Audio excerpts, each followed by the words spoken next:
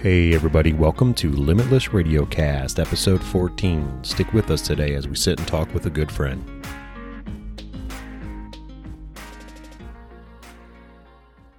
Hey everybody, welcome to the show. Today we're sitting down with Dustin Ware. He is the owner and lead instructor of Ohio Combat Sports Academy, and he is a third-degree black belt in Brazilian Jiu-Jitsu, and he has also over 20 years of training with a plethora more that we'll get into, I'm sure, as well as being an athletic director at a school.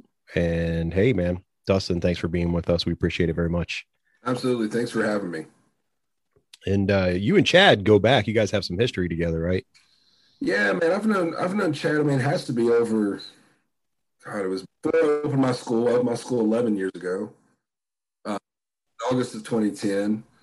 So probably before that, I can't really put a number on. I mean, I think the very first grappling tournament I ran individually, wasn't even called an OGC, was up at Sheely had done some kind of martial arts tournament, and it was up in, I think, at Akron maybe, and Scott was like, "Hey, we want to do grappling. Can you come up and throw some grappling together?" And I remember they had some like zebra mat, or not even zebra, like puzzle mats in the corner, and I think maybe Chad had a few guys that had come back then, because back then East Coast was more of a karate school. The jiu-jitsu burgeoning at that point, and I think he trained a lot of the with Terry and those guys. A lot of those guys kind of cross trained with you, or yeah, they cross trained. Tony Sylvester, those guys. Yeah.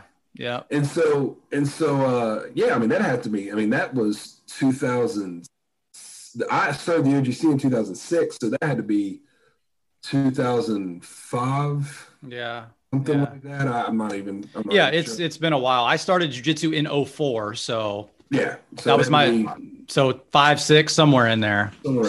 Yeah, we've known each. I told Terry, he wondered how long I known you or how we met, or through jiu-jitsu. And I always say that you're one of my first jiu-jitsu friends out of my East Coast circle. Right. That I started talking to a lot and coming to, like, a Wednesday night seminar. Let's go. I'm going to Columbus to see Dustin and George, So I did that many times. Your group was always one that came down. I've always been a big, always, and always will be a big believer in not shutting off my students from the world of jiu-jitsu. Yeah. I was always very open to, that's great, we're a part of this team, but hey, that's really good jiu-jitsu. He has something to teach you. So let's go learn from them, right? Right. So I always tried to make sure that no matter what school, whether I was the instructor, the owner, whatever, it was very inclusive, and that anyone that wanted to come and train was always welcome to come and train. And so, Chad and his guys are always willing to make the drive down whenever we hosted seminars, whether it was George or really anyone. I've been very fortunate over the years to host some really incredible seminars here in Columbus. And again, I just think it's because I have a really open mentality. I just think that's how jiu-jitsu should be. It shouldn't be, this tribal closed off thing. And I think it's becoming more open now. You go back and forth. You have teams that are really, really tribal. I'm only going to train with this group. And then you have people that, like myself, and there's other schools even here in Central Ohio that are really open to cross training. And I think that's great for everybody. Have you seen that evolve, Dustin, like over time, obviously, just because where jiu-jitsu has come, old school versus new school, and it's kind of evolved in like, hey, it's not a top secret. Like, hey, what I have is secret sauce. You know what I mean? Like you're willing to give it. It's probably multiple layers of that. I think the first one is, and I'll approach it from a couple angles, right? As a business owner, who am I to tell my grown adults who are coming and paying for a service that they shouldn't go somewhere else and also have the opportunity to learn? That's disingenuous for me. If I'm telling them I want to be their professor, I want to be their teacher, I want to be their friend, the person they can count on to help make them improve their jiu-jitsu, but don't look over there. Like, that's disingenuous to me. Sure. Yeah. I don't like taking that approach. Again, from a business, I think nowadays, because the accessibility to information is so widespread, if someone comes across someone who plays a certain game that's maybe not something you do at your school, they're going to seek that out. So why not support that their desire to get better and improve that part of their game. It doesn't mean they don't respect you as an instructor or don't think they're not happy with your school. So, I think accessibility information is a big one. And I just think the culture, I don't like to say it's become more Americanized, but I do feel the culture has become more laid back as maybe some of the original Brazilians who came here 20 years ago or whatever and still had that really team versus team mentality. I think even their mentality about cross training has definitely evolved, which is just, filtered down through all their American black belts now, I mean, I can remember, I vividly remember I was at the Art year when, it was such a big deal when Dr. Hudson and, he's kind of the OG of jiu-jitsu in Ohio, and Steve Maxwell, who a lot of people know, the day they got their black belts, I mean, that was such a huge deal because there were like 4 guys that got their black belts in Ohio. That was huge. Yeah, sure. Yeah. It's still a big deal to get your black belt, but I mean, the caliber of training at all of our academies now has continued to grow. And so through exposure, through growth, I just think that kind of tribal mentality, it still probably exists. I also think where you live plays a big part, like where you're at in the country. Sure. Probably plays a huge factor into that as well. But so I definitely think it's evolved over the years, though. Yeah, I think sometimes it turns into a fine line of, I love cross training, obviously, been to your place a lot of times, and, where you got to find where loyalty lies there too, which gets to be a slippery slope sometimes. But I think proximity is what, it depends on, you're right in that regard. I could say that, like here in Central Ohio, you can kind of go around the Beltway, you go around 270, and we're all kind of in our own little segment around the city. Mm-hmm. And for the most part, we're all kind of maybe either the same team or kind of same sister team or whatever the case may be. But I think if you're doing your job as an instructor, right, and you have good instructors at your academy, and you have good people at your academy, and I think the loyalty thing is really important, but I think it just comes with being honest and true with your students. For sure. Not really trying to, I think if you try to, it's like a kid, right? If you try to keep telling a kid, hey, you're not allowed to have that, they're going to want that even more, right? Absolutely, yep. So it's like, I think that you can encourage loyalty through openness and honesty with your students and your members. And that's, has that bit me in the past? I mean, probably. I mean, right. I think there's a person that's going to watch this video or a jiu-jitsu instructor, at least in the state of Ohio, that hasn't had a student who at some point in time who they really felt really close to openly decided that it was better for them to go somewhere else. And it stings. I mean, I'm not going to lie. You know, when it happens sometimes, it is a painful experience because, you feel like you invest not just knowledge, because, I mean, they might even be better than me now, whatever the case may be, but it's time. We don't get our time back. And we speak with so many of our students, sometimes more than our own family. And, so we don't get that time back. And when someone feels like that their time's being wasted with you and you've committed maybe years of training with these people, that sucks. It hurts. Yeah. It sucks. Yeah. That's what I was going to say. It sucks. And I think it gets better the older we get. Like it doesn't bother me like it used to. Like I used to really get butthurt about it. Like, man, but like you said, about cross training, they're grown men paying a fee to do, what are you going to do? At the end of the day, you're left with the students that want to be there, and that's who you got to devote your time for. And it might happen again. It might happen all over. I mean, I agree with you. I mean, I think now that I'm older, I say I'm older. I have guys in my gym that are much older than me. They're in way better shape than me, training half as long as me. And so when I always feel like, oh, I'm old, and then I look over and I've got a student who's like 55 and he's won like 4 Master Worlds. I'm like, all right, I'm not old. I'm not old. I'm not old to him, but I feel old. But, I'll be 43 soon. And, I think as I've gotten older, it doesn't bother me as bad. I don't know if that's because the school's grown and it's like, well, we'll just replace that one. Kind of the approach I've taken. I've learned to, what do I always say? Small stuff. Not that it's small stuff, but in the grand scheme of, of my day-to-day life, I can't let it, really wear on me. It's like that, grain of sand kind of mentalities. It doesn't serve a purpose on your day-to-day life. It serves a purpose, but it's a very small purpose of your true life. Right. Who's in front of you, who's still there, like Chad just alluded to. The students who want to be there are still there. They're still being loyal. They're still coming to you, getting all the information that they need at your, at the academy and whatnot. So those other people, it's like, hey, all right, do what you got to do. And I'm still going to have people here, Right. What was Ohio? All I've asked, to be honest, but go ahead. Well, I'm sorry. No, I was going to say, so you landed in Ohio with the academy. So what was that like, as in, why did you pick Ohio? So I was going to school at Marshall University down in West Virginia. Right on. And I actually left Huntington to move to Washington, D.C. right when I first started training jiu-jitsu. So I started training in September of 1998. And about a year and a half into training, the first year I trained, like I was with a group. They're still down there in Huntington. They were really the first group training jiu-jitsu in West Virginia. It's called Ground Zero Fighting Systems. There's a group of them in Morgantown and a group down in Huntington. And I was there for like the first year. We didn't really know what we were doing. I mean, we were watching, there was like 6 of us on some folding mats. We shared space with a Kung Fu gym. We do like 30 moves a night. We didn't know. We just trained hard, and we'd get beat up by the same 2 instructors. And I use that term, just instructors.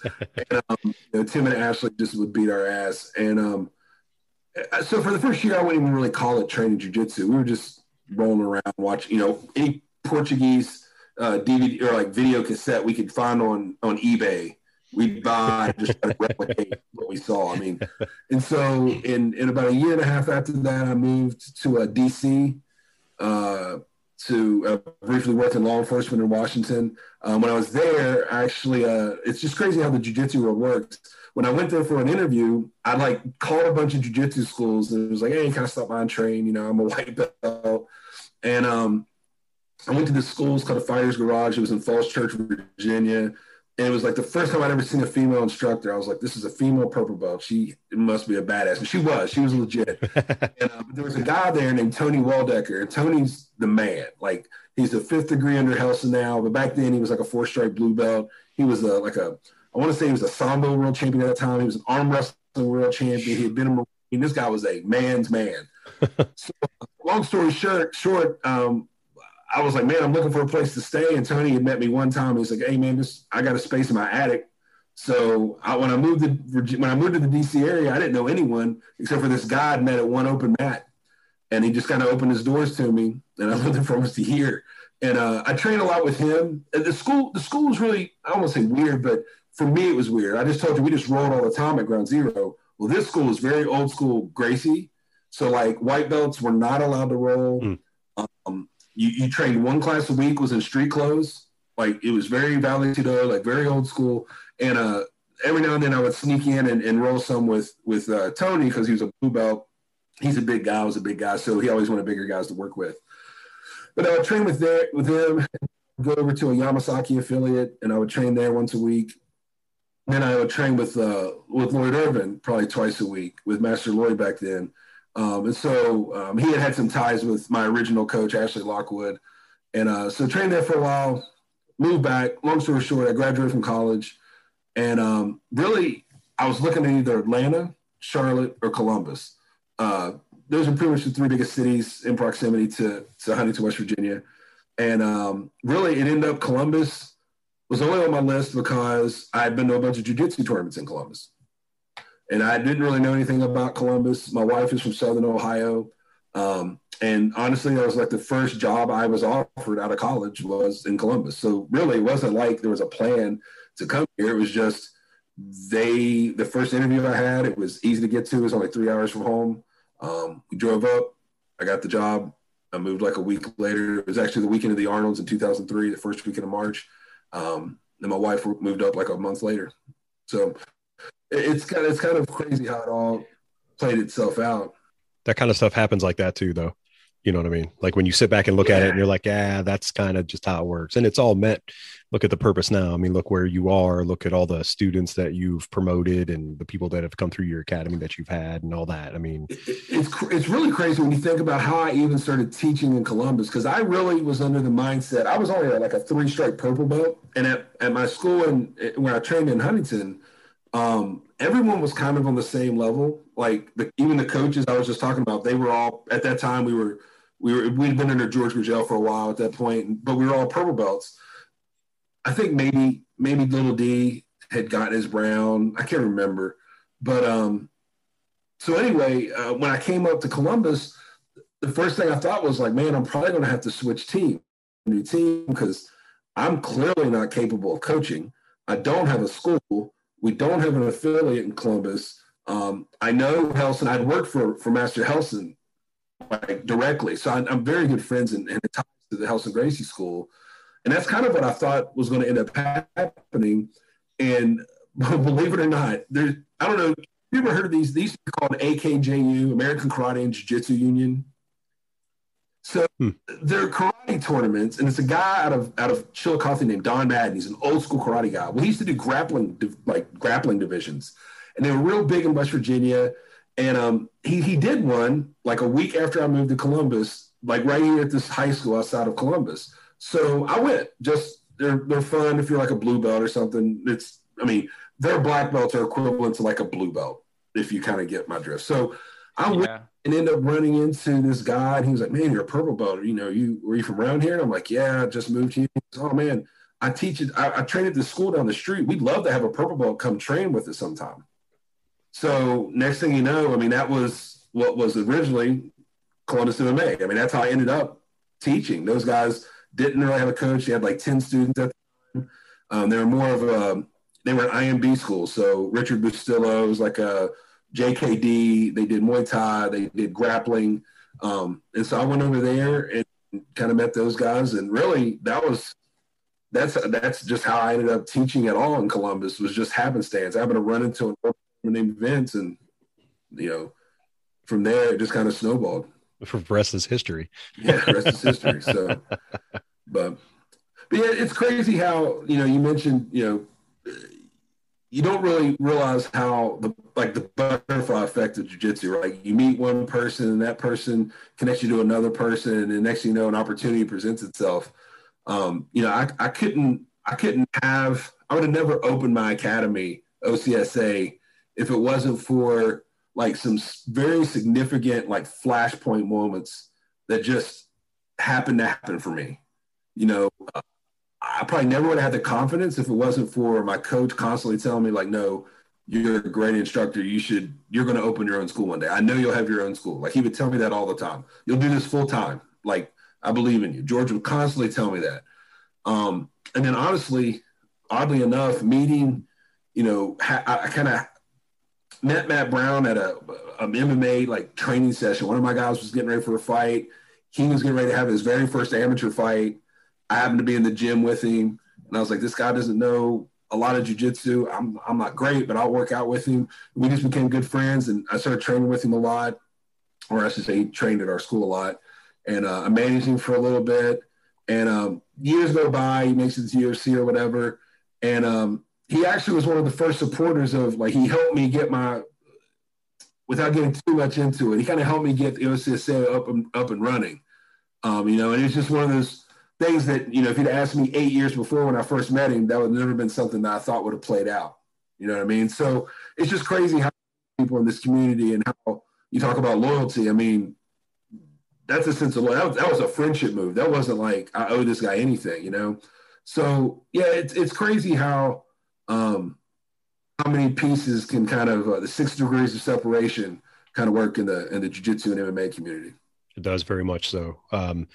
I talked about this recently on a show with Chad, and I'm fairly new into jiu-jitsu, a little over a year now, and I just went in with the mindset of wanting to see who I was, and I wanted to train. I love it. I love training. I'm kind of a gym rat when it comes to that kind of stuff. Never expected to have the relationships that I have, or to gather the family, or, you know, like Chad's one of my best friends now. And it's like, we have a podcast together, you know, it's like, wow. Yeah. I never would have thought that, but to see and like to talk to individuals like you, and to have seminars and to talk to those guys, and to be around all the people that I've been around within the short period of time, I'm like, yeah, this is totally different than anything anyone could imagine. And it is super crazy in a great way. But yeah, like there is that small separation where it's like, hey, and like you said, Dustin, anyone will in a jiu-jitsu community pretty much will do anything for you, pretty much, I would think, you know, like at least that's my experience so far. It's like, hey, if I can help you, I'll do it, you know. So that's pretty cool. That's awesome, man. Well, we're glad you have an academy in Ohio. Well, thank you. You know, I keep joking that when my daughter graduates in 5 or 6 years, whatever that is, that where if she goes to school somewhere, I'll move. We're gonna, you know, it's my only kid. If she goes to school far away, then my wife and I will pack up and we'll go. And her excuse is, "What are you gonna do about the school?" And I was like, "Well, you know, we'll figure that out when the time comes. I'll still be here. I'm not going anywhere. So school's not going anywhere. I mean, but you know, I have to follow my kids. So sure, right on. Thank you for that. I mean, yeah, you know, it's a blessing. It's a blessing. It is. And to backtrack a little bit, you got to stay under George the whole time, right? So you never had to. Yeah, I never had to. You know, and it was never. You know, George and I have a very close relationship. Mm-hmm. You know, he's almost more like family. I don't even. It's not that I don't respect him as my jiu-jitsu coach. That's not it at all. Right. It's like it really, literally is like I see him as like family. You know, I could go almost a year maybe and not see him. It's been over a year now. And I'm sure the next time I see him, you know, he'll be screaming across the mat. He calls me Big Sexy. He has for, and that's always been my name. You know, you just kind of, it's one of those friendships when you beat on each other and you bleed and you share those kind of those moments with another person where you genuinely care. I mean, I've been there in the locker room. You know, how I met George was the early MMA days. There was this show in Chillicothe, and I was the matchmaker, and I use that term loosely because back then people just showed up that day, and you looked at pieces of paper and said, "This guy looks like he should fight this guy." Yeah, that's how you did it, and you paid to fight. So you'd show up and give me $50, and then I'd let you fight in a cage that was made like dog kennel. Oh wow, okay, yeah, that's how I met George. This guy brings this guy named Ron Stout, who's kind of a known MMA fighter out of Dayton area. And he comes over to me. He goes, "I got this Brazilian kid here. He'll fight anybody in the building under 185 pounds. He doesn't care about the record. He'll fight him." And I'm looking over at this guy. And back then, George is like, he's kind of in shape, but he's got like this baby face. He's got this little typical cute little guy haircut or whatever. And I'm like, who is this guy? Yeah. So I found some guy who's like there in like camo shorts and he's duct taping his hand before the fight. And he says he's had like 20 fights. I'm like, sure, George is gonna fight that guy. Well, I didn't know he was a brown belt in jiu-jitsu, which, I mean, he could have been walking on water once I found out he was a brown belt in Brazilian jiu-jitsu because no one was then. No one was that, right? And so, you know, my experience, my first opportunity to meet George was in those fights, and then talking to him afterwards, just kind of in awe, like, "Oh man, you're a brown belt. I studied jiu-jitsu. Oh, you should come to my academy." "Yeah, okay, man. I live in West Virginia." "No, really, you should come." I mean, I spoke to him for like 30 minutes. Fast forward probably 5 or 6 months, I'm at a jiu-jitsu tournament in Columbus, and we had just won. My buddy Brian and I went up there, and he comes over, he recognizes me, he goes, "Man, I thought I told you to come to my academy." And I said, "Man, I don't have a car. I'm a college student. You know, you should, you know, I don't have a way to get there." He says, "Look, you have a car?" Pointing to my friend. He's like, "Yeah." He says, "Okay, both of you come to my academy. You can stay at my house. Just come to my academy. Free. Just come." So all right, we go up there maybe like 2 weeks, stay at his house. We do all these private lessons with him. We train in his academy there in Middletown, Ohio. And I never asked for $1. I mean, never, not one, right? And he's like, "So you guys are coming up next weekend?" And I was like, next weekend. So a couple of weeks we go back up there, and he has a friend visiting from Fortaleza, Brazil, named Marcus Bonfim. And that guy was like a wizard. I mean, he did stuff I had never seen before. Some of the stuff I still use to this day.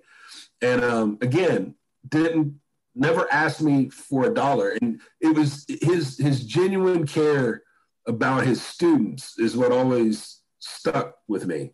And so as the years progressed and as I progressed and our team grew, it just became much more of a relationship of like, it's so cliche, right? Oh, jiu-jitsu is all about family. I mean, I say it even when new members show up at my school, like, hey, this is a cliche term, but you really will find people here that will ultimately be some of your closest friends. You won't be able to do anything about it. Jiu-jitsu will just make it happen. That is, to me, the greatest power jiu-jitsu holds over people is that it almost forces you to have a friendship that you didn't know was out there, right? Yeah. People this makeshift group of people that you probably never would come in contact with. On my mat some mornings I'll look down and I'll have the guy with the tattoo on his neck training with the police officer. I'll have the corporate executive over here training with the college student who smells like weed. I mean, you've got this, this combination of people that come together, and the one thing that seems to pull them together is jiu-jitsu. And so I think there's obviously something in it that's more than just the martial art aspect of it that kind of binds people together. So that's what stuck me. I think that's what, and I'm a really loyal person, so I think that's what kind of got me to stick with George, and SAS team, and so it's never really been an option for me to consider going anywhere else. That's the coolest thing about jiu-jitsu as well. People always ask you, obviously people in my family or outside will be like, why do you want to do this? Or, why would you go and do this? And I said, after I, got the gist of everything and fell into, let's say, the puzzle pieces and whatnot of, friendship there and whatnot, I was like, how awesome it is to walk into a place and no one cares where you came from or what you do. Absolutely. I was like, all they care about is your well-being and that you're training and that you're there. They care more about that and about everything else. They don't care about all that other nonsense that doesn't matter in the world. And I said, there's nothing like that in the world. And people are like, wow. And I'm like, yeah, I'm telling you, man, do it. Just try it. And yeah, it's not for everybody. I get it. Being choked out's not the greatest feeling in the world. Chad, let me ask you a question. Cause that I often wonder, and you've been around a long time, so you can speak to this. That term right there, you hear a lot of people try to say that jiu-jitsu is for everybody, and I don't necessarily. I'm like you, Terry. I don't necessarily agree with that. I think the ability to learn jiu-jitsu is open. Sure. To yeah. Yes. But I don't know that because I think it takes you have to be honest with yourself to really stick with jiu-jitsu. Because if you're one of these people, I tell people now. Like the mats are like truth serum, and who you are as a real person, not a jiu-jitsu practitioner, who you are as a person comes out on the mat. If you're a quitter, then you're going to quit jiu-jitsu. Yeah. You're not going to stick with it because it's too hard. It's too hard psychologically to deal with all the hardship with learning jiu-jitsu when you first out. So, I mean, do you find that that's a true statement, or has that been something that maybe? Yeah, I think I've changed over. I used to be that guy, like it is for everybody, but it's definitely not. I mean, I think if it was, we'd all have 1,000 students at our door, right? Yeah. I mean, obviously family and different things interfere with people that might not still come or they quit, but it's not for everybody. The potential is there for it to be for everybody, but it's not. Definitely not. And I even think, it doesn't have to do with, dumbing down your school. In other words, like, I tell people all the time, we don't, at my academy, we don't necessarily teach for, street fighting. We don't necessarily teach for MMA. We don't necessarily teach for competition. We just teach jiu-jitsu. Like that's just what we teach. So when people absolutely, say, well, this isn't legal in that tournament, that's great, but I don't teach for tournament rules. Like I teach right. or something useful. It's part of what we're going over. Right.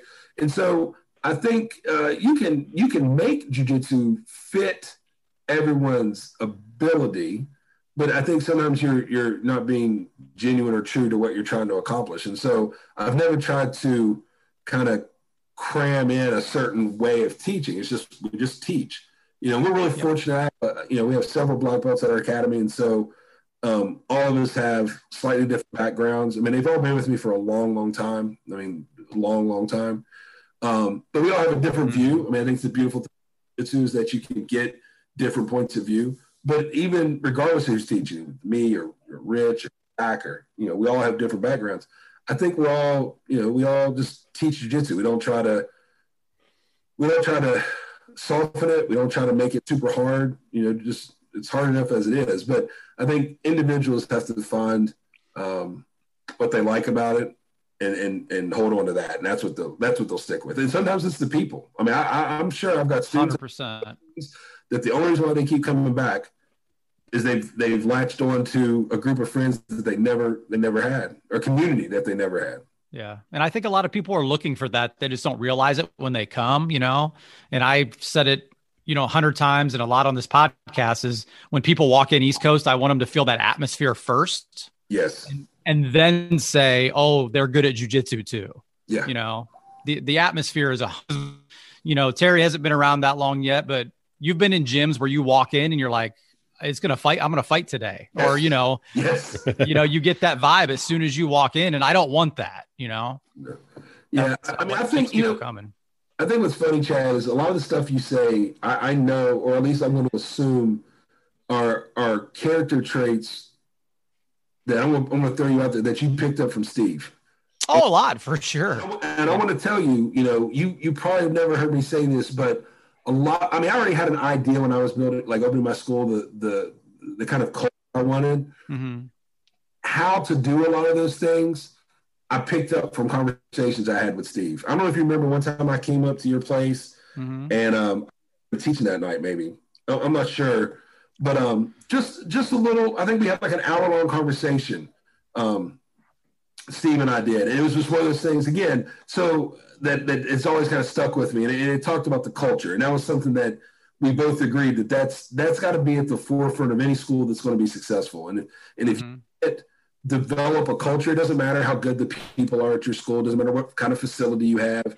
There has to be an inclusive culture at your school that kind of just works its way into every belt level.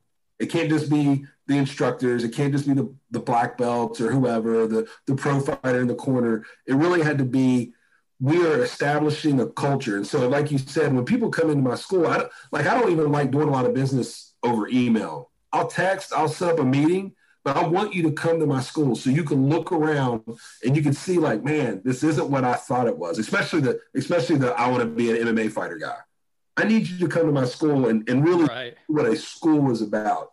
I mean, that's why I picked the school. So I called it an academy. We teach. We're a school. We're a place of higher learning. It's not just to come in here and beat each other in the face. We're not in here just strangling the new guy in the corner. Like, I want you to feel like I'm going to a class to learn from an instructor. And oh, by the way, I get to do it with all my really good friends. And I'm learning something that's very tangible and challenging at the same time. Yeah. Absolutely. I had a kid message me on Facebook the other day. One day he's like, "Hey, I really want to do MMA and I want to fight." And I'm like, "Are you sure?" It's my first response. Yep. I said, "We really don't have an MMA class. We have kickboxing, jiu-jitsu. Come in, try a free class." So we did jiu-jitsu and he signed up like the next day. Yep. He's like, "Thank you." And he made sure he came and told me, he's like, "Every one of your students came and talked to me. They helped me." And that's what it's all about. 100%. 100%. I don't. That same scenario played out for me just the other day. We had a 16-year-old come in, wants to be a fighter. He's from East Africa, and his dad showed me videos of how they fought in East Africa. He's like, "This is how we wrestle in East Africa." And they're in the sand wearing a belt, like beating each other. We're not going to do it. And his son was like, "Yeah, I want to be a fighter." I said, "Well, look." So he showed up one day, and there was either the kickboxing class or the jiu-jitsu class. And I said, "Man," he said, "which one do you think I should do?" And I said, "Well, do the jiu-jitsu class for. I know you want to be a fighter, but go try jiu-jitsu class and, see how it goes. And then I'll follow up with you tomorrow." I was leaving the academy. And then I get a text the next morning. He was like, "You were so right. I'm in love with jiu-jitsu now." He says, "Yeah, let's sign up. I'm not worried about being a fighter." And that happens all the time. I think it happens at all of our academies. Again, though, the culture plays a big part of that. Absolutely. Yeah. And there's, if somebody wants to fight, we'll get them there too. And, you've had fighters over the years. We've had some. That's why I've never considered ourselves a fight gym. We're a martial arts academy, right. And I always, if guys were going to fight, we had rules like you're training in the gi, you're doing this, and you have to, carry yourself a certain way. So That was my big thing when I started bringing guys to like your tournaments, is like, we're going to be represented in this way, because I never want to be that school to be like, oh man, East Coast is here. I want to be that school that's like, oh, East Coast, them are cool dudes. That's what, and that'll never change. Yeah. I mean, I think there's something about the, reputation in our community. It's still so small, right? One person that represents your school could be at a tournament, act like a jackass, and now your school is instantly labeled as that has that jackass, right? No matter how much good work you try to put out in the community, no matter how much, no matter how the integrity of the instructors or character or goodwill you've done, so it's really important. Chad's, you're 100% right. I mean, I think we have rules too. Like, I don't even consider training someone for MMA until they've earned their blue belt. Like, that's not even something we want a discussion, because if you can't stick around long enough to get your blue belt, why am I wasting my time trying to train you? Sure. Right. So, but I think the character piece is something that, unfortunately, I think that it is something that isn't always adhered to, even at jiu-jitsu schools. I mean, don't get me wrong. I've met, across the board. I've been very fortunate to travel with jiu-jitsu. And I mean, I've been to just about any state. I've met, just like anything else, you'll meet jerks in any athletic competitive environment. Sure. Yeah. Right. So, and regardless of rank, I've been to a couple of high rank guys. I'm like, man, you're a jackass. Like, I don't know how that guy can be a black belt, or how did that happen? Right. Yeah. And you're going to have that, I guess, right? Like, just in general. I mean, you just numbers, right? It's a numbers game. The numbers game, for sure. Yeah. It's bound to happen. But for the culture, for the most part, at least from my experience, everyone's super cool. Like, everyone I've interacted with. And it's like, hey, I told Chad, I had a guy I work with reached out to me weeks ago, and he was like, man, I didn't know you train jiu-jitsu. What's your rank and stuff? And he trains up in towards the Cleveland area, and he's a purple belt. And I was like, oh, dude, I'm just a white belt. I started a little over a year ago. He's like, oh, that's awesome. And I'm an engineer and office junkie, so but we were working at home, so I haven't seen him forever, because we have a gym at work. So I've usually been working out every day in the gym there and stuff. And he's like, oh man, now I know you work out all the time. And I was like, no. I was like, that's all other stuff. I was like, I'm just a white belt, but I would love to train anytime you want. He's like, all right, man, we'll hook up sometimes. So, but it was cool. Just like that small little thing. It was like, you got some good stuff like that. And then, like you said, Dustin, sometimes you'll come across people that are just like, what are you like? Oh, what's this? Which I've told Chad this recently. I stopped at the store, and I had a rash guard on that said jiu-jitsu against the world. And I was out on my way to the gym, and the guy was like, you train jiu-jitsu? What's your rank? And I was like, I've, just been in over a year, a little bit. And I was like, I'm just a white belt. He's like, oh, you're only a white belt? And I was like, yeah, I'm just a white belt. I was like, school's down the street, man. You're more than welcome to come train anytime. Right. That's all I said. I was like, what did you want me to say? Like, I'm going to be 44 years old in a couple of weeks. Right. I mean, realistically, I find that when you meet someone and that's the first question, they're completely oblivious to, one, the skill it takes and the work it takes, obviously, for jiu-jitsu. But in my opinion, I think they're also oblivious to really their own self-defense capabilities. Sure. If you take a student who's training 3 days a week, good jiu-jitsu, not even doing boxing or kickboxing, just jiu-jitsu. You give me that person for 8 months, 10 months, not a blue belt yet, but just really solid 3-4 straight white belt. I would let any mugger attempt to try to take that person's wallet, and they would have a hell of a fight on their hands. Sure. Absolutely. I use at my school is that if I took a person and threw them in the ocean, right, and I never taught them to swim, they would flail around, they would move their body, but ultimately they would drown, right? Because no one ever taught them how to swim. Sure. I took a person and gave them 10 swimming lessons and threw them in the ocean, they're also moving their body, but they're moving their body the right way.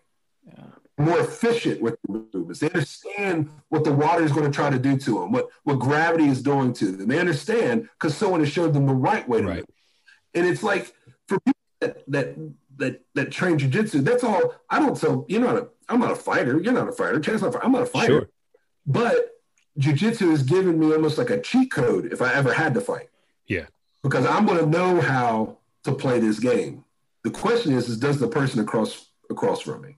Do they know how to play the game? Because if not, they're in a bad spot. Yeah. Your world's apart. Even that's what jiu-jitsu, I think, gives, and that's the confidence I think it gives to new people who are like yourself, newer to the art, that you just have a greater sense of your own ability to carry yourself. And I think that keeps us out of trouble too. The confidence, the way you carry yourself.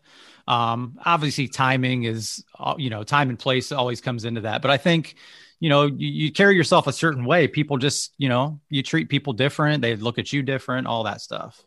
I've never been in a fight in my life ever. I don't plan on it, like. Yeah. Not since I've trained jiu-jitsu have I ever been in a fight. I was not the best kid, but since I've trained jiu-jitsu, I've never really had to, I'm also a big guy, so I don't get challenged a whole lot. That's true. Yeah. I don't see many people running up on you. No. Running up to get an autograph, shake your hand. It's funny though, because as an athletic director, I'm in a city school, so when kids, AD Ware over there does, because we have some fitness stuff in our academy, and one of the football players works out with one of the trainers at my gym, and so he was telling some of the kids one day. And I had all this money for a soccer game at the gate. And this kid's like, what would you do if I just decided to take that money? And I said, I guess you would take that money. I'm not going to, school's money. It's not mine. You want to take it. The kid was like, he's like, I wouldn't mess with Ware. He knows how to fight. He does all that jiu-jitsu stuff. And this kid was like, and he's one of the bigger kids, like a lineman. And he's like, Mr. Ware, you're too old, man. I don't think you could. I said, man, I'm not. Just if you want to come to my academy, we can roll around, have fun. I said, but I'm not. You're right. You probably would wear me out. I couldn't do anything with you. So that's what are you going to do? You're gonna. I think honestly, it's a lot of times it's the bigger guys that do get called out more because people just want to. It's kind of like the pride effect, right? The Japanese, big scary Bob Sapp guy. You just want to see what he can do. Sure, right? Yeah, so it's all the more reason why. Just kind of. You got more to live up to, right? Yeah, like I don't really worry about it too much. Do most of the kids know because you're the athletic director? Do they know? I think the ones. So it's crazy as an AD at my school. I talk to some of the kids, but it's more just passerby. I spend most of my time as a coach. Nice. Okay. So all the coaches know how to do, especially the wrestling coach, and even around our school district, a lot of people know, what I do. I'm in a unique position.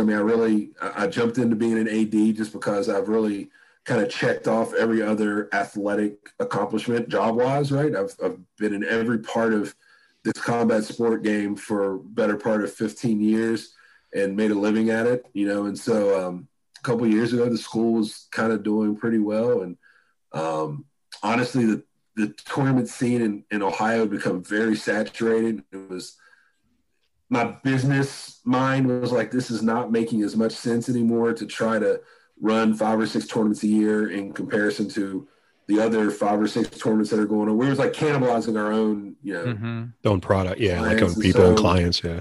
Yeah. So it kind of was losing its interest in me.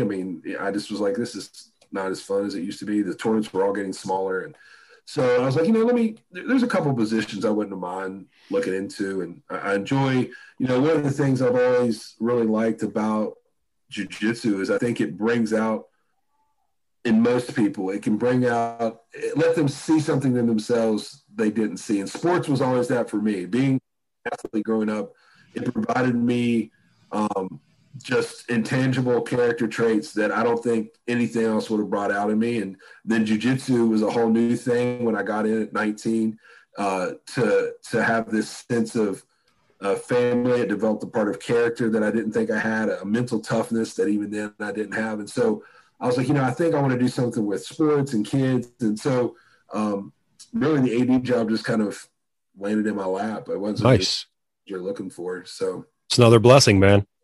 Yeah, that's awesome.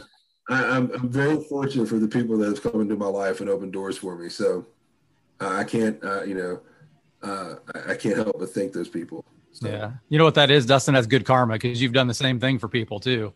It all goes hand in hand, man. Pay it forward. Appreciate that. I hope so. I would say probably one of I got a chuckle when I saw that post you made last year or earlier this year. I don't remember what it was about the Mount Rushmore of Ohio. Yeah. And dude, I mean, I about fell out my chair when I read that because I was so humbled to even be considered in that conversation. So I don't know. I mean, I just hope that, I know what jiu-jitsu has done for me personally. Mm-hmm. The opportunities it's provided me to, as a poor kid growing up in West Virginia, to be able to, teach multiple times in foreign countries and to be able to travel the world and go to places I never thought were going to be something that was on my radar, and to have literally friends in every state and every corner of the country that I could call on a moment's notice and literally have legitimate help if needed it. Right. And, yeah. I just always wanted to, or want to continue to try to give back to the community that, for this art that has done so much for me and my family. And so if that's what's going to award or afford me some good fortune, mm-hmm. then so be it. I'm just going to keep trying to strengthen our community however I can, and just be as positive influence as I can. So yeah, that's what it's all about, man. Keep grinding. Positive. Keep grinding. For sure. Keep positive. You gonna do? You gonna get back into the tournament scene? You think? Yeah, I'll probably. So I was waiting to see. Obviously, with COVID, it was. I served on the governor's advisory committee last year to reopen athletic facilities, and it's crazy how I even got brought into that. It was like it was a chain reaction of phone calls. This general who works for Dewan, who's the head of veteran affairs, calls her son. Her son's like, I know a guy. Let me call him. That guy ended up being one of my old fighters, Chris Farrington. Chris Farrington calls me, and he was like, "Yeah, man, this Deputy Major General Ashenhurst wants to talk to you." And I'm like, "For what?" And so I end up on this advisory committee or whatever. And so when the COVID thing, when they shut us all down and then opened us back up in May, the guidelines that were in place back then, I thought it would be very difficult for any venue to really allow, whatever. So fast forward, almost a year now, and I think we're at a point. I mean, obviously, I've attended a couple of tournaments here recently and kind of seen what's going on there. And I mean, to each their own. I'm not gonna tell them how they should run their tournament or sure. Mm-hmm. what rules they should follow. I mean, we all have guidelines. And at the end of the day, I just remember when we all first shut down here in Central Ohio, I remember vividly the March 13th weekend, me texting my buddy Robin Giesler at the Gracie Academy and BJ Nelson at Super Systems. And I said, guys, what do y'all think about this COVID thing? Like, what are you guys going to do? Are you really going to shut down? We're talking about shutting our business down. And we all agreed probably the responsible thing to do is we'll close for a week and then we'll open back up.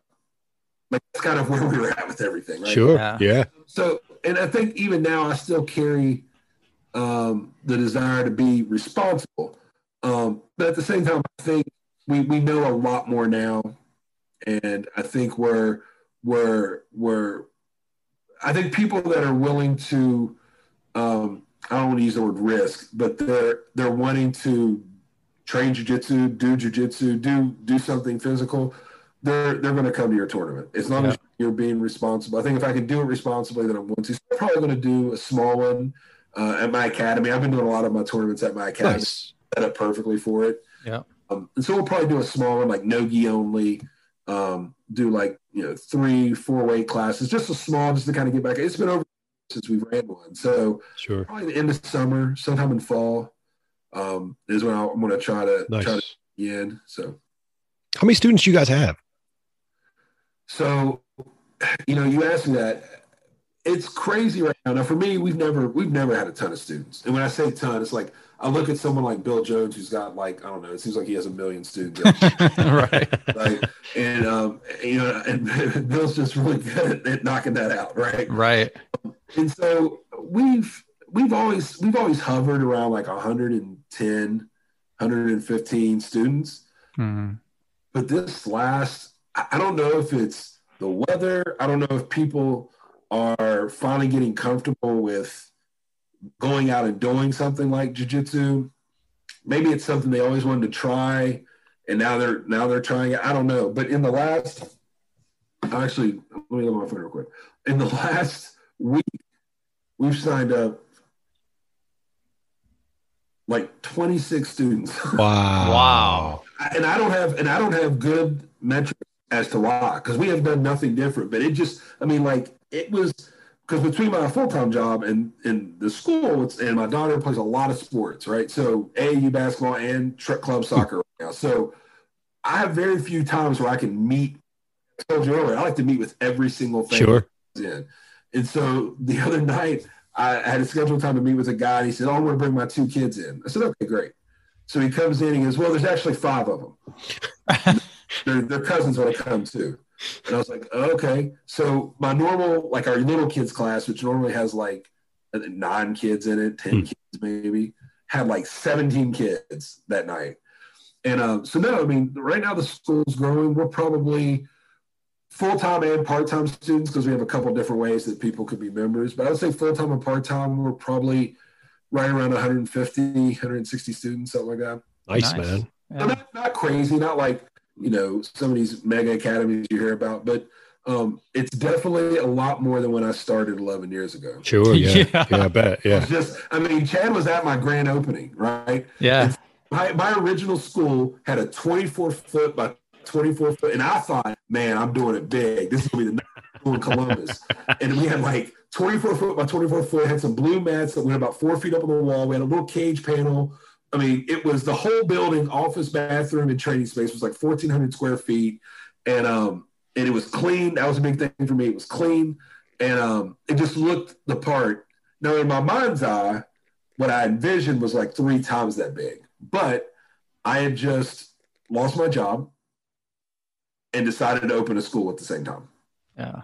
Right. So all this is kind of going on. Like, if I'm going to do it, my wife was super supportive. So if you're going to do it, let's do it. Do it now. Yeah. So it was much smaller. I remember the night we finished cleaning it and we were walking out and she's like, "You still don't look whatever." And I was like, "Well, I just thought it'd be bigger." Bigger. I thought it'd be a bigger place. But we had like 25 students, something like that, maybe when we first opened. And then we kind of just slowly chugged along. And and you get. Have you been to our new place? Not the new one. I have not. So we moved about 2 years ago. And really, again, talk about just right place, right time. So we ended up at our old school, we expanded like several times within this little business plaza we were in. It was kind of like it was really Spartan. Like in the summer when it's 90 degrees, it was 95 in our gym. So horrible for kids, really horrible for hard training. I mean, in the winter it would get down to like 40 degrees. You have to wear like mittens and socks, and brick still building. One summer of 2018 or whatever, or 2019, whatever it was, 2018, I noticed there were no kids in the kids class. Like I walked over in the other room where the kids were, and I was like, "There's no kids in there." It was like 92 degrees, and I was like, "Man, it sucks." So I started looking around on this internet, on the internet, and I found this like one of those leasing companies, and I found this space. Like a buddy of mine who's in real estate, and I said, "Man, can you call them?" And he said, "Yeah, you can call them, but it's probably gonna be really expensive." And it was this big industrial space, and oddly enough, the address is Americana Parkway. Ah, perfect. So I pull in and I'm looking at this place. I'm like, this would be perfect, but there's no way I can afford it. And I have a year left on my lease. Right. Yeah.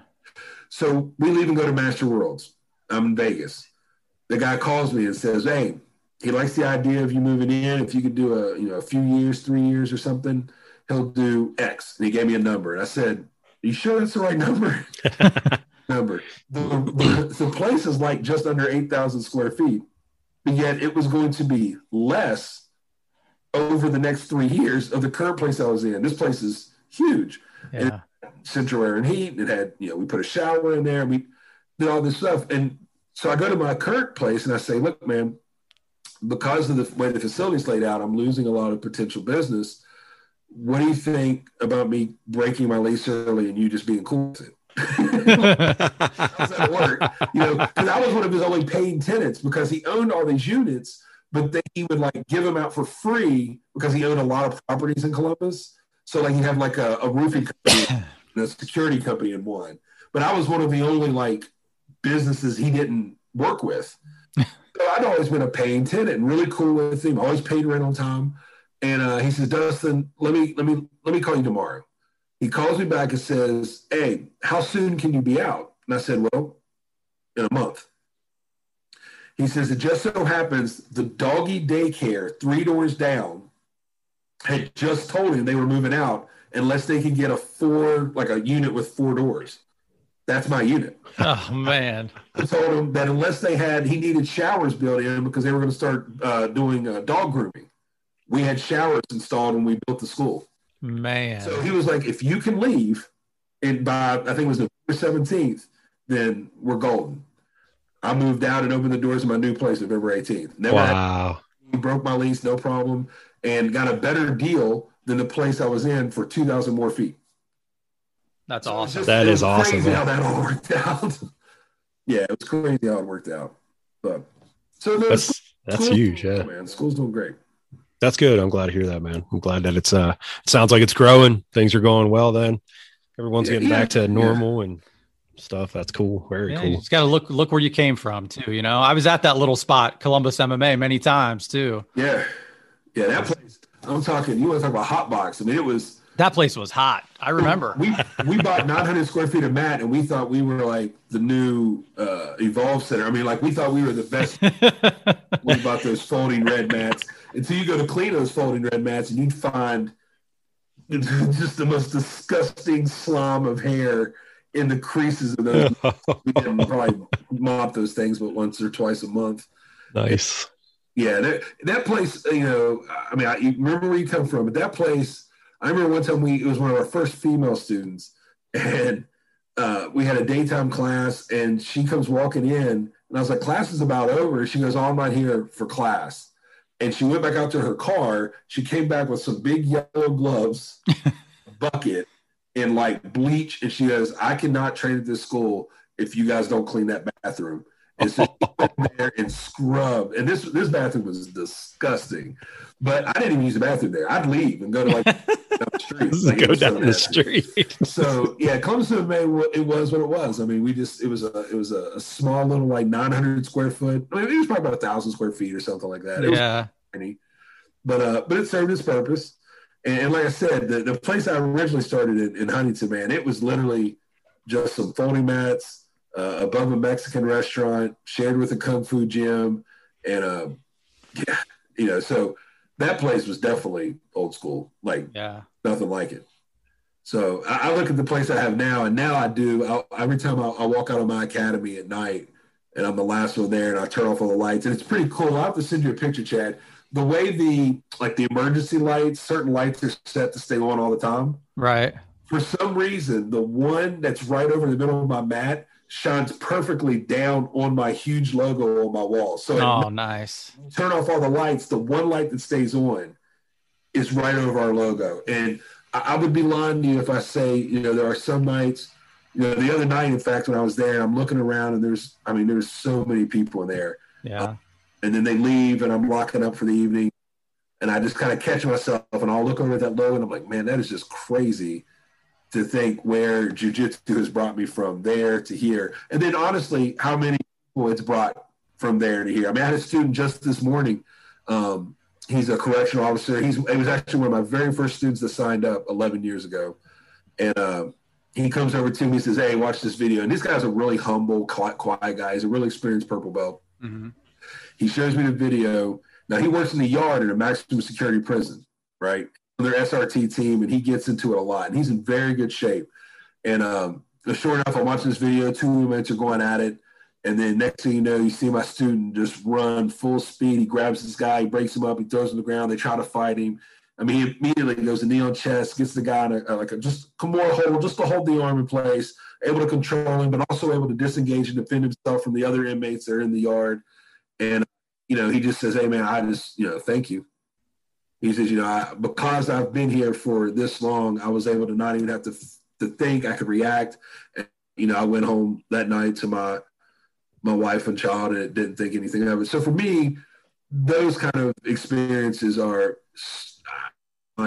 powerful, right? Absolutely. Students who are police officers, 2-3 in the morning. Hey man, I just got into a foot chase, and just thank you. What we've worked on in class over the years, it made it easier for me to go home tonight. Yeah, that stuff's it's crazy how that makes you feel. Yeah, it's priceless. I mean, yeah, I don't know. Yeah, I don't know what changed, but the last 3 years, probably our LEO students has went through the roof. Like I went from not very many to I bet I have close to 40 now. So that's awesome. Some of that is adding an afternoon class just because of their crazy schedule. Yes. So that definitely has helped out. But same thing, like I could not imagine being an officer and not training jiu-jitsu.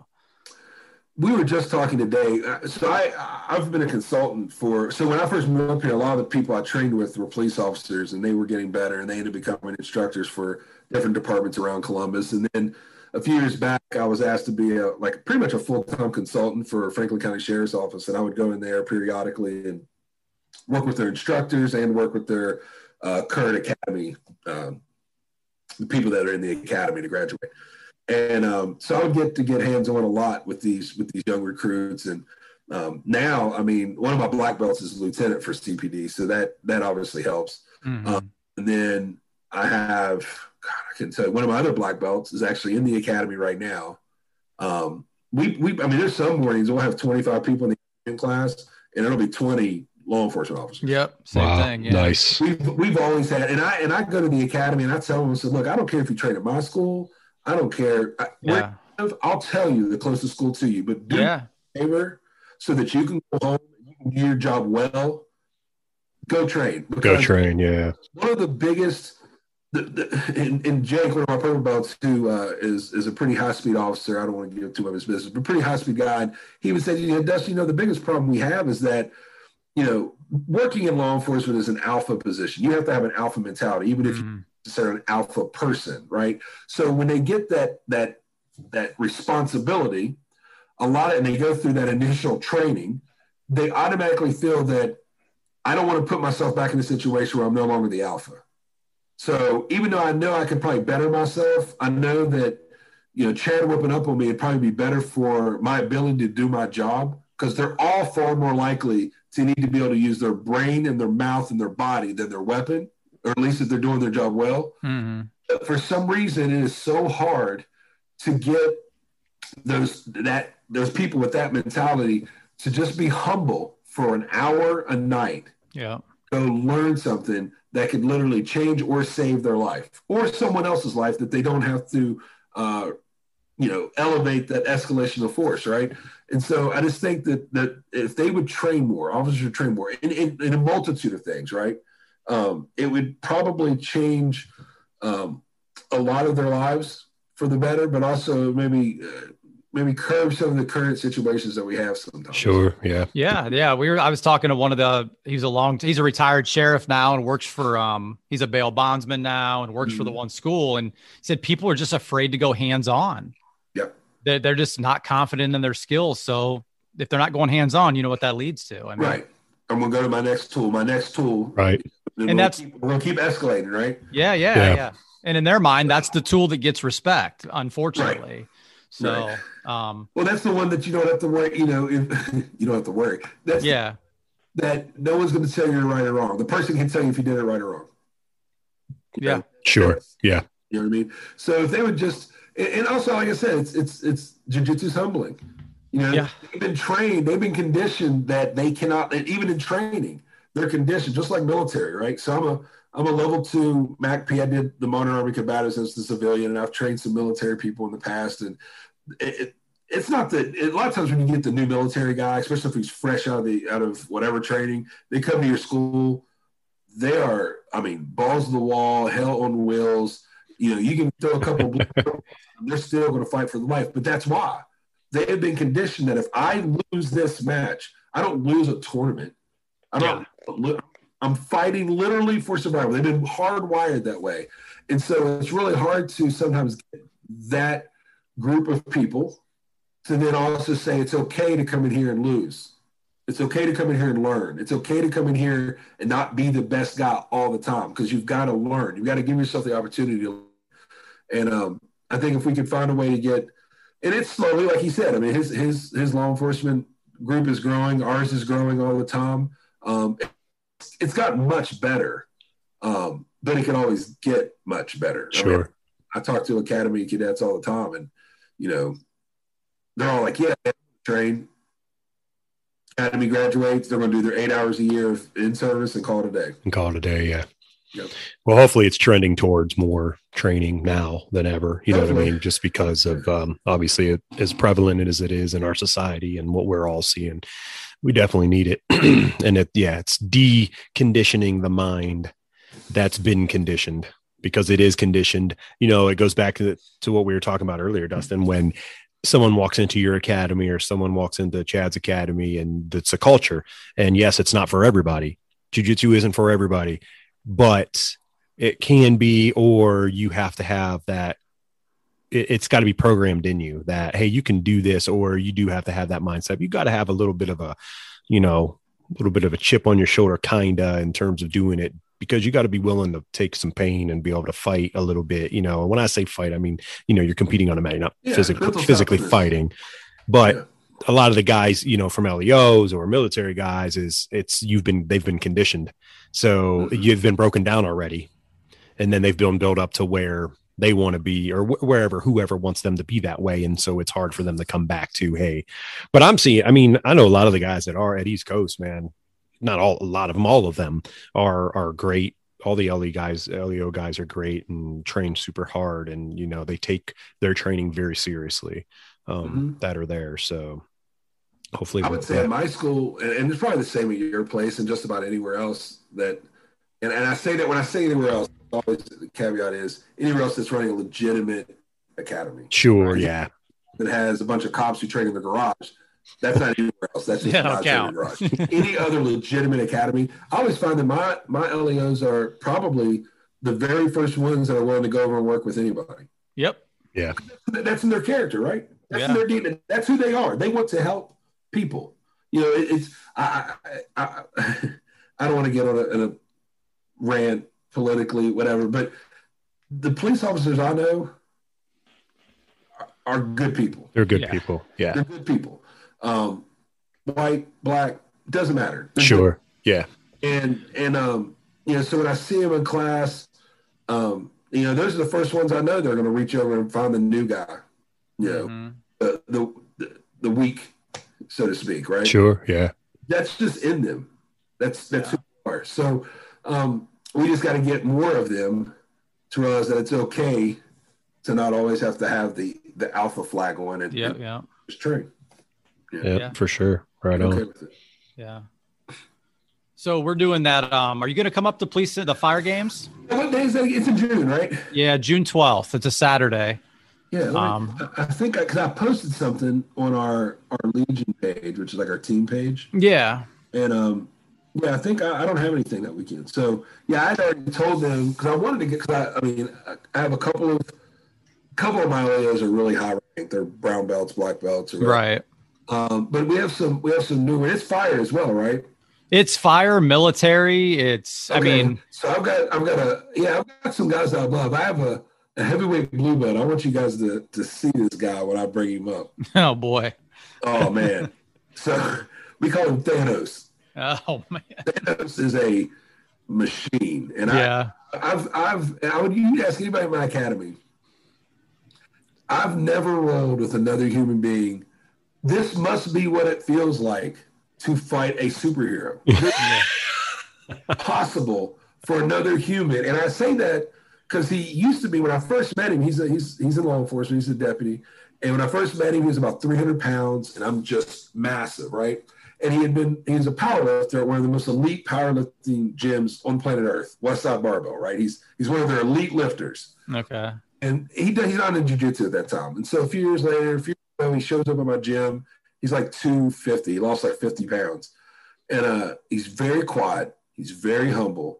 One of the best students I have in my school in terms of he could literally swat anybody because he's not a tall guy, but he's just massive, right? He's so humble and so just wants to learn jiu-jitsu. He does no gi, but he up the gi, plays great half guard bottom, likes open guard. And And when you see him, though, he just looks like this big, terrifying white gorilla. Like he wears shorts. You can like see the striations in his thighs through his pants. Man. It's like a 110-pound deadlift. It's stupid how powerful this man is. Man. And yet he doesn't get tired. He has really good. He's a solid blue belt. Yeah. It's like I can't wait to see that. Like I love watching him roll people because he has no takedown game. But we're just like, all right, ready, go, and he just tackles him. there's no stopping that guy. So, but I do have some guys, Chad. I want to bring up. One, I just like I love the sense of camaraderie at those events. Yeah, you remember a few years ago? It's been 6 years now. I did a military only grappling tournament. Mm-hmm. In conjunction with the Army, got him Anthony Santiago. He used to live in Columbus. He's now in Colorado now. We got together and did a military grappling tournament, and it was awesome. I mean, different veterans come out and compete and roll, and we broke it up by BJJ belt level, but also if they had like their level 4 MAC, like a belt, or we kind of found a systematic way to do it, and it was just awesome. I mean, the camaraderie that day to see these guys, some of them, some of these veterans, Marines, Navy, Air Force, Marine, Coast Guard. It was awesome. Yeah. Anytime there's an event like that, we always try to come out and support. So we're hoping to be there. And like I told you before, any help you need from me, I'd be happy. I might need it. We'll see this is the first year since it's on a Saturday. It's usually on a Wednesday afternoon. So see, they used to do it in Columbus. Yeah. And so I helped. He used to got Major Keys. He's retired. He's now with the Franklin County. I helped him a couple years to run it. And it was I can't remember what day it was on. It may have been a weekday as there as well. But it was usually well attended. I mean, 20, 25. I mean, not huge. Yeah, 25 people in there. This one has not. So okay. When I started helping, they asked me. It was when Victory was still around. They would have it over at Victory, and somebody asked me if I'd come and help ref and set up some matches. And I'm like, yeah, I can do that. And I think we had like 6 people show up. One guy drove from Kentucky. I'm like, and I told the guys, I'm like, this is embarrassing. Absolutely. This is, you have to do something. So the following year we had it at East Coast and it was a little better. That was 2019. So this is the first year on a Saturday that I've been involved, and hopefully, hopefully it'll do better. I told my, I have enough guys to fill it up. So if you send me that flyer, send me a link. I'll share it on the AGC page. That page has been inactive for Lord knows how long. I haven't posted anything on there probably a year. Yeah, until that post the other day went wild, right? Did you see that? About the AGC having a tournament? Yeah. That event was from 2 years ago.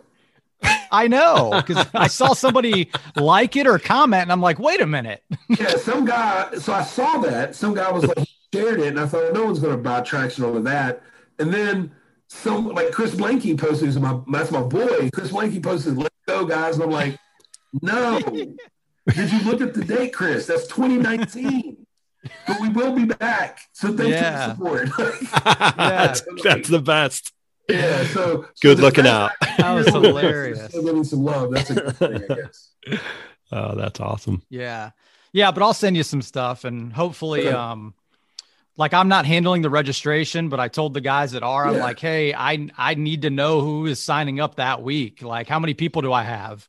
Because it's I don't want to walk in Saturday morning and there's 100 people, which would be awesome, but I need to make sure I'm staffed. I can try to throw, because I hope to know the date of my tournament. Mm-hmm.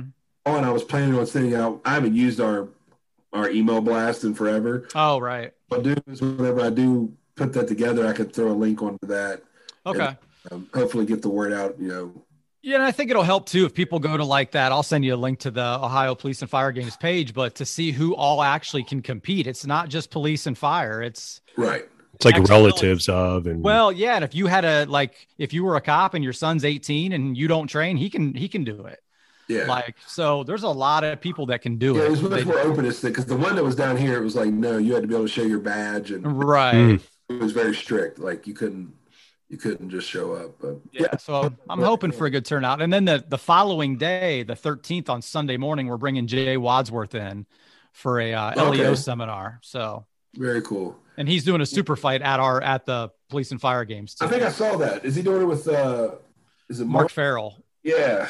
Jay, actually, we were gonna have Jay come down and do a law enforcement thing at our place. We just never got around to get it organized. Yeah, this will be the second time. He's a good dude. He knows his stuff. Yeah, definitely. So cool. Yeah, sounds good, man. Awesome. Yeah, I'm sure me and Dustin can talk for another 2 hours. It's all good, man. I mean, if anything you want to talk about, we can talk about. You want to get the jiu-jitsu history, like I love video games. You want to talk about video games? We can do some video games. I wouldn't call myself a gamer, but I do like video games. Yeah, I will say some of them early seminars that I got. I was fortunate to come down to your place with George.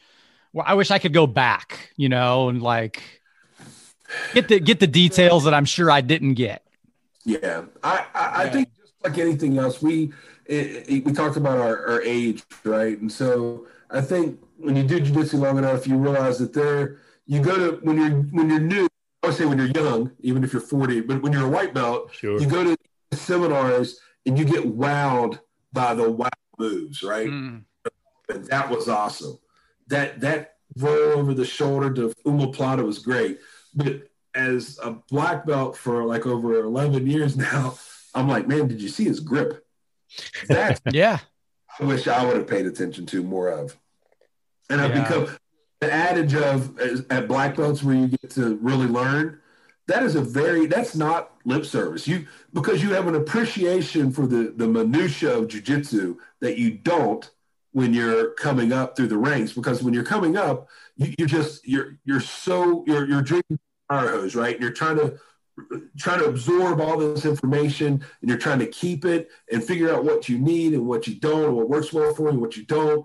And you're constantly like squirrel, and you're looking all over the place, and you get sidetracked. But I think you eventually, when you get to black belt, and probably upper level brown, but definitely black belt, you have such a great appreciation for the nuance of even just shifting weight or the setup. It's not the huge moves. I mean, I've been very fortunate. I was able to go to a seminar in 2007. It was the first Rickson Gracie seminar he had done in the United States that wasn't just for affiliates. Mm-hmm.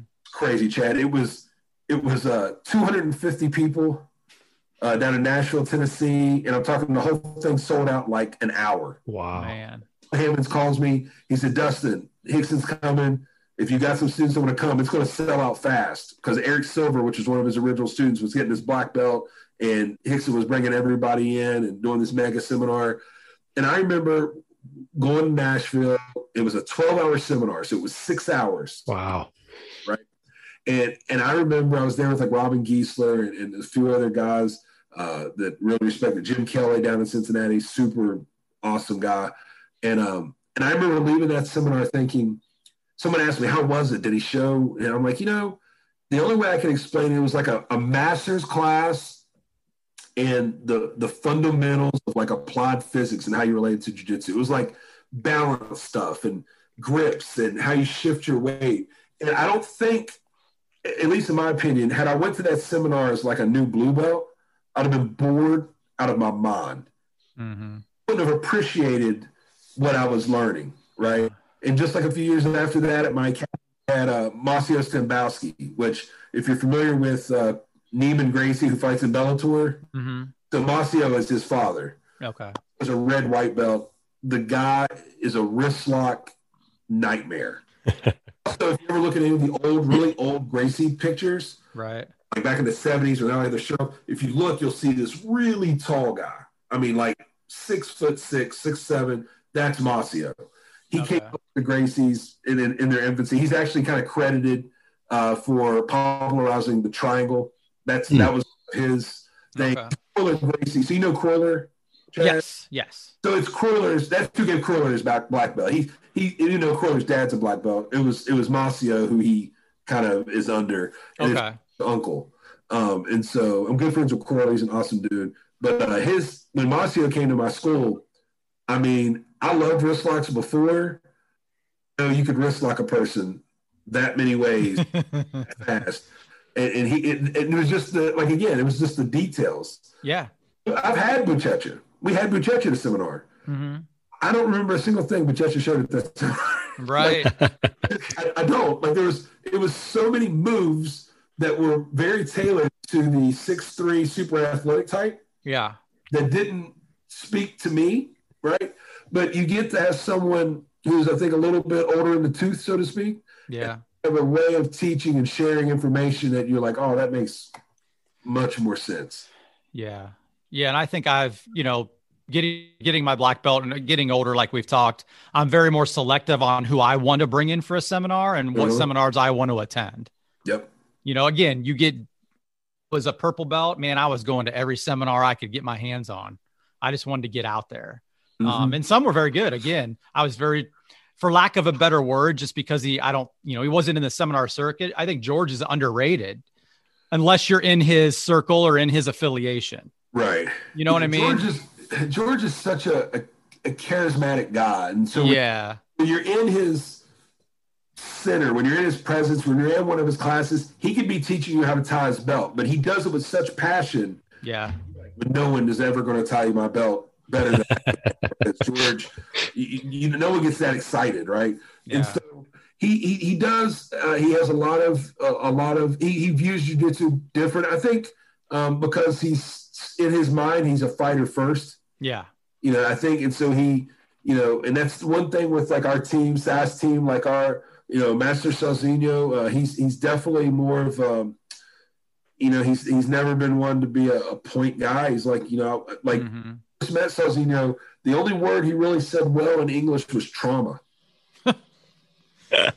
Man. Rolling your partner in every position should be uncomfortable. Like that is kind of George's mentality, shoulder pressure, make them hurt, so it was it is sometimes seminars are very unique. They can maybe to the untrained eye seem like, why are we doing the same move for 2 hours? Like, I don't understand. Like, we had a seminar once at my school and it was an ankle lock.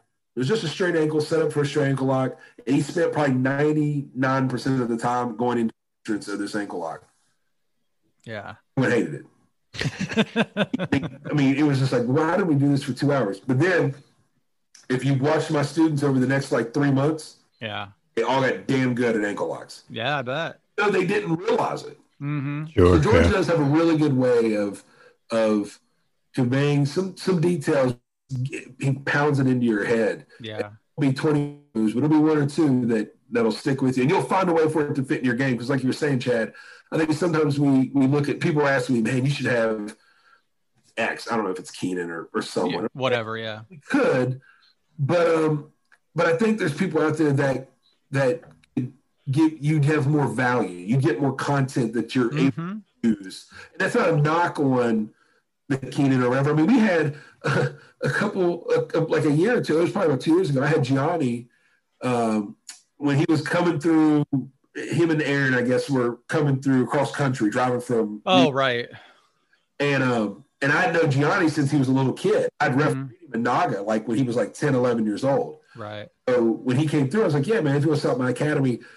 No one in my school knows who Gianni was. Right. I had like 7 people, literally like 7 people at my school. Yeah. For a Gianni Grippo seminar. And it was like $30 or something. It was dirt cheap. Right. So you had that. I had Chris Morardi multiple times in my school because I've known Chris forever. And I think one time we had like 10 people. Yeah. I mean, so it's like, I think it's tricky when you own a school and you're trying to host seminars because you're balancing out, do I lose the $3,000 that it cost me to bring this person in? Right. I selfishly want to learn from them, or do I bring in the person that is just going to show all kinds of shit and people are going to come and I selfishly might get 1 or 2 things out of it. Right. I mean, the seminar that blew my mind that sold out is when we had Kurt Osiander. It literally, and I told Kurt, I said, man, I know you don't like to fly. I said, but if you'd be willing to stay another day, we could sell this seminar out again. At 85, and we sold out in like a week, and I probably had another like 50 people on the waiting list. Wow. Man. And don't get me wrong, and Kurt showed some good stuff. Absolutely. He's a real cool ass dude, but I think more people were there because he's a cool guy. Because yeah. Yeah, I mean, his jiu-jitsu just happens to be good. Right. But yeah, we have like the Macios of the world or someone, it's like, oh, yeah, I don't know who that is. So yeah. So I'm not coming. Yeah. Yeah, I'm not going to come. But jiu-jitsu has evolved too from that to like now, like you were saying earlier, like it's from old school to new school. So more people are tuning in, let's say, so to speak. I think so. And I think people are eventually, we appreciate things when they're gone, right? Whatever those things. Whatever they are, sure.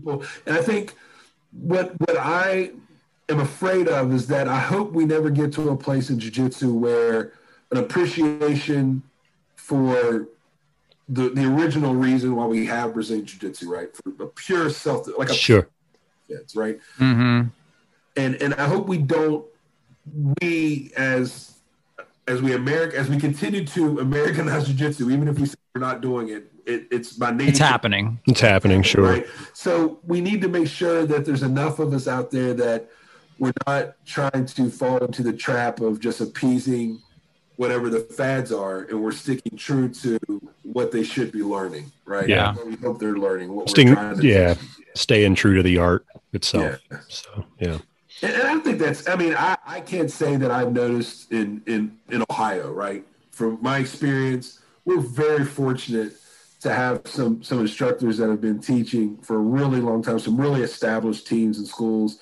And I mean, you're going to have flash in the pan academies that might show up, and they're more not necessarily competition based, but maybe not as established. But for the most part, 99% of the schools, everybody's learning good jiu-jitsu. Like there's not like bad jiu-jitsu out there. You won't run across like I think in your bigger states, you might run across a purple belt or a brown belt. You're like, how the hell did I get a purple or like who did that? Right. I think in Ohio, you step on the mat with a purple belt, and they're from one of the academies here in Ohio. They're from it doesn't matter where they're from. One of the legitimate academies, you're going to know they're a purple belt. They're not going to sneak up on you. Yeah. And I think the good thing about Ohio is we're still kind of small. Our community is still small. Sure.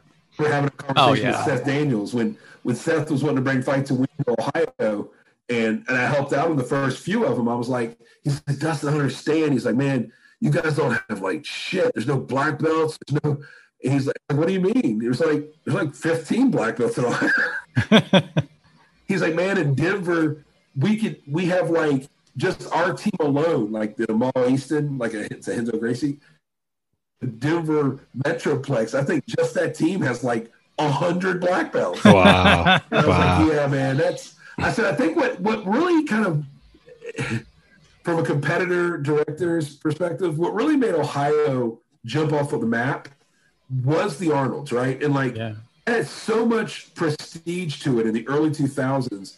And then my tournaments started popping up, and then some of my tournaments got really big. And it wasn't even at the size of some of my tournaments. It was the caliber of the super fights we were able to get. Yeah. When you get Gary Tonin at your tournament in Akron, people are like, man, who's this tournament? Who's this? What is this? Yeah. Right. And so I think the perception is that the jiu-jitsu community here is this massive, there's 500 member schools everywhere you look, and there's 35 black belts in every academy. And that's never been the case. And I think often organizations like Fight to Win will come to Ohio and realize, like, damn, that's not what I thought there'd be way more belts there. IBJJF comes and they're like, hey, we're going to do a tournament in Cincinnati, and there's like 7 black belts to compete, and it's mainly white and blue belts that jump in the tournament, right? Right. And so I think because of the success of those early Arnold's events, and some of those are historical. I mean, if you want to go down a wormhole and really get an idea of the level of jiu-jitsu that you would sometimes early Gracie tournaments between 2000 and 2003, whether it was the Gracie Nationals in the fall or the Arnold Championships in March at the Arnold's. I mean, some of the most historic submission grappling pre-ADCC was happening in Columbus, Ohio. It's not even compared. In fact, the one year I helped out several years. I want to say it was 2002. I remember Helson's partner was this older gentleman named John Cooper, not the football Ohio State, but another guy named John Cooper. And John had always asked me to help out. And I remember he was like, Dustin, your job is to look at the applications for the pro division. I'm like, all right, cool. That's an awesome job. I'll vet those people who are coming in. And I'm looking, and I remember back then, MMA TV, the underground, was the best way to advertise jiu-jitsu because there was no Facebook or anything. And I happened to know the guys who started the underground, Carrick Janess and those guys. And so I had a moderator account on the underground. So I was able to post like actual pictures and stuff. And I remember posting, I didn't put a name on it. I just put the roster from ADCC that year, and I put the roster from the Arnolds. And I asked everyone, which one's better? Like, which one would be more competitive? And it was like 5-1, the Arnolds. Like, that was the talent pool. I mean, you had Marcelo. Man. And I mean, it was a who's who of the top guys in the world. Salo, Marcelo, Sanji, a bunch of Brazilians, I can't even remember their names now, that were competing. Cristiano Marcelo. I mean, it was incredible, the level of competition that we were fortunate to just be able to sit matchside like this. Yeah. And have no idea, the infamous Pejapano, the Jeff Munson, Pejapano match and just all these crazy matches that historically happened. They weren't on the West Coast. They weren't some big IBJJF. They were in Columbus at the convention center. Yeah. At 2 a.m. probably. Oh man, you have no idea. I mean, I the opportunity I had to work on those events was awesome because it laid the groundwork for how I knew I didn't want to run my tournaments. Yeah, exactly. Yeah, it showed me exactly how not to run my tournament, and then it's actually how I met. So Dan Summer, who found the Ultimate Fighter, he's a black belt under Renzo Gracie and or actually Ricardo Almeida, but he was at one of the Arnolds one year. And I'm setting up the venue or whatever, like on a Friday, and Dan had showed up, and I just happened to meet him. He's like, hey, man, I got nothing to do. And so he starts telling me about this organization called NAGA. So this must have been in 03. And I was like, I've heard of it, but it's not around here. He goes, oh, man, they're coming and setting up a booth, like at the Arnolds. They're setting up a NAGA booth to give people information about, which was smart for Kip. Kip's a genius business guy. He went to the biggest tournament in the Midwest and then set up a booth about his tournaments all over the country. And so Dan was like, "Oh man, you ought to meet Kip if you like this tournament stuff and reffing. Kip's a good dude. He'll let you come out and work for Naga and all this stuff." And so I ended up meeting Kip Kolar, and then that was kind of opened the doors. I got to travel all over and referee and go to all these Nagas. So really, between working the Arnolds and seeing what not to do, and then back then, Kip, his stuff was like a machine. I mean, we went to a tournament once. I mean, he had like 1,900 competitors, and he ran through them in a day. Wow. Whereas we went to a Gracie, one of the Helson's tournaments once, and like Chad was saying, it might be like they tell you to get there at 9 a.m. Then they tell you your division might start at 6 p.m. And then at like 9:30, they say you're about to get started, and then at 11:30, you realize you have one person that's there, like you had one match. That was common. That wasn't an uncommon thing for you to wait 14, 16 hours and then find out you only had one match to begin with. Yeah. Man, no thank crazy. you. Those were crazy days. But here's the thing. When you have a monopoly on the tournament scene, there were no tournaments. No, nothing. The IBJJF, back then, it was called like the CBJJF. Yeah. And they only ran one tournament in the United States annually. It was in Florida. It was the Pan Ams. They ran it in Florida with Masio Siamis. And back then it was very open. Like Gracie Baja ran these tournaments. Mm-hmm. And Masio was the main Gracie Baja guy down in Florida. And so really there was that tournament. There was the occasional Gracie tournament, Helson tournament that he'd run in Ohio. Kaiki had some tournaments out on the West Coast, South Bay, out in like San Diego and that kind of stuff. And really you had some other standalones. You had Grappler's Quest and East Naga. Coast. Yeah. Yeah. And that was about it. So when if you wanted to compete, and Helson knew this too at the time, he was like, if you want to compete, you're just going to have to come and bend over. To you. Yeah. And so eventually it kind of wore itself out, and that's why he didn't run it anymore. The Arnold's people kind of like, hey, we can't have these 2 a.m. jiu-jitsu matches. Fun. No, they're not fun. They're not fun. But I mean, my first real jiu-jitsu tournament ever was a Helson Gracie tournament. It was the first Gracie Nationals here in Columbus in 2000. And I remember I didn't grow up in martial arts. And my friend Brian Adderson, one of my best friends, we showed up. We're not affiliated with any team. We weren't really with George yet, kind of really. Showed up, and they tell everyone, they get on the loudspeaker and they say, okay, line up by your academy. It looks like a scene out of like Karate Kid. Like everyone's standing in their white gis, and there's just rows of people with all their different Gracie patches, because it's all Gracie students. And then Brian and I are just kind of standing in the back looking at each other like, I hope no one yells at us, because like we're not a part of this club. We don't really know what's going on. But even then, I mean, so Salo was doing a super fight that day. Shaolin did a super fight against the judo instructor from Ohio Judo, a guy named Virgil. Wow. Pounds. Shaolin's like 150, Terry. If you don't know who Shaolin is, yeah, 150 pounds. But they call him Shaolin for a reason. I mean, he's like a ninja. So it didn't really matter. Yeah. Virgil was an awesome judo player, but not against Shaolin. Not against Shaolin, yeah. But all that. I remember those tournaments like it was yesterday. That was 21 years ago. So that's awesome, though, man. That's the kind of stuff that just never leaves you, though. Those are like great memories and great things that you always know and share. That's cool. I love to hear that stuff. It's awesome. There's a YouTube video out there of Dustin interviewing me for a tournament, one of your tournaments, like a little commercial. Oh, is somewhere. Really? Yeah, I think I'm healthy on YouTube. I'm not out there very much. I'm going to find this now. Yeah. I'm posting you're more likely to find my. I'll have to find it and send it to you. Okay. Yeah, I used to do a webcast with a ESPN radio guy down here, named Jordan. It was a pretty cool show, and there's some of those videos. It's called In the Cage or Inside the Cage or whatever. We'd go to some like UFCs and Strike Force, and we built this little stage at my academy, and it was pretty cool. We had these students come in from the media school, and yeah, it was pretty cool. We did it for about a year. But those are about the only videos of me. There might be one or two matches online, but that's about it. There's one in German. Yeah. Yeah, I was teaching a seminar in Germany, and my buddy teach some stuff, and then they translate it into German. So there's that one. Who can say they have a translation of just a German? My first black belt was from Germany, so nice. Yeah, we go over and see him a good amount. Ah, that's cool. Very cool. Well, man, you got anybody you want to shout out or any sponsors or anything?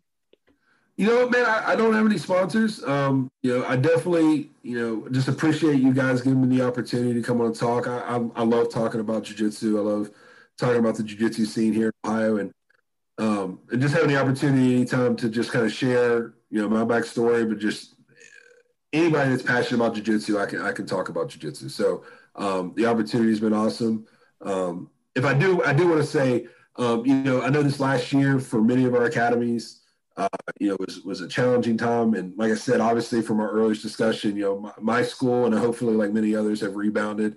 But if I could give a shout out to anybody, it's definitely my jiu-jitsu family. When we closed down last year, it was very easy for our students to be like, hey, you're closed, you're not open, I'm sorry, we can't help you. And, that was not the case for us.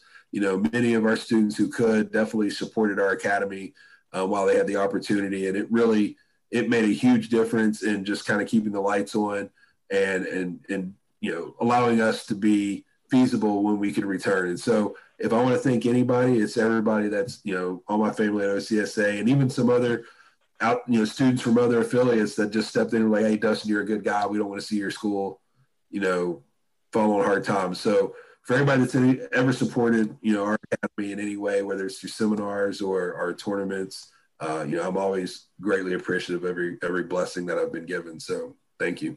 That's awesome, man. Yeah. Thanks for being with us too. We appreciate all of it and just hanging out. It's good to meeting you, man. Good talking to you. Absolutely. Yeah. That's very cool. Hearing all the stories and all this youngness of Chad that I didn't think existed. All right. Yes. He's always been bald though. I know. Yeah. I know. Yeah. I haven't seen a single picture of him ever with hair. I don't think. There's some out there. I used to have hair. That's what happens when we get older. It's jiu-jitsu. It makes the hair fall out. I'm just kidding. Well, that was my daughter. My daughter was born and I started losing my hair. So.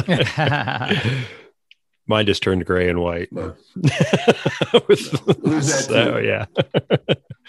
All right, my brother. Well, hey, man, Dustin, we appreciate you very much. Thanks for everything you're doing, man. You keep up the great work, and we'll catch up soon, all right? I appreciate it, Terry. Thank you, Chad. I'll see you, buddy. Sure. All right, brother. See ya. Hey, everybody. I hope you enjoyed the show today. Remember, come back each and every week. We got great guests lined up, great conversations going on here. Remember, go out there, follow us on social media, give us a like, share some of our shows, get the word out there what we're doing. We appreciate you and thank you for all that you do for us. Take care. Until next week, we'll see you.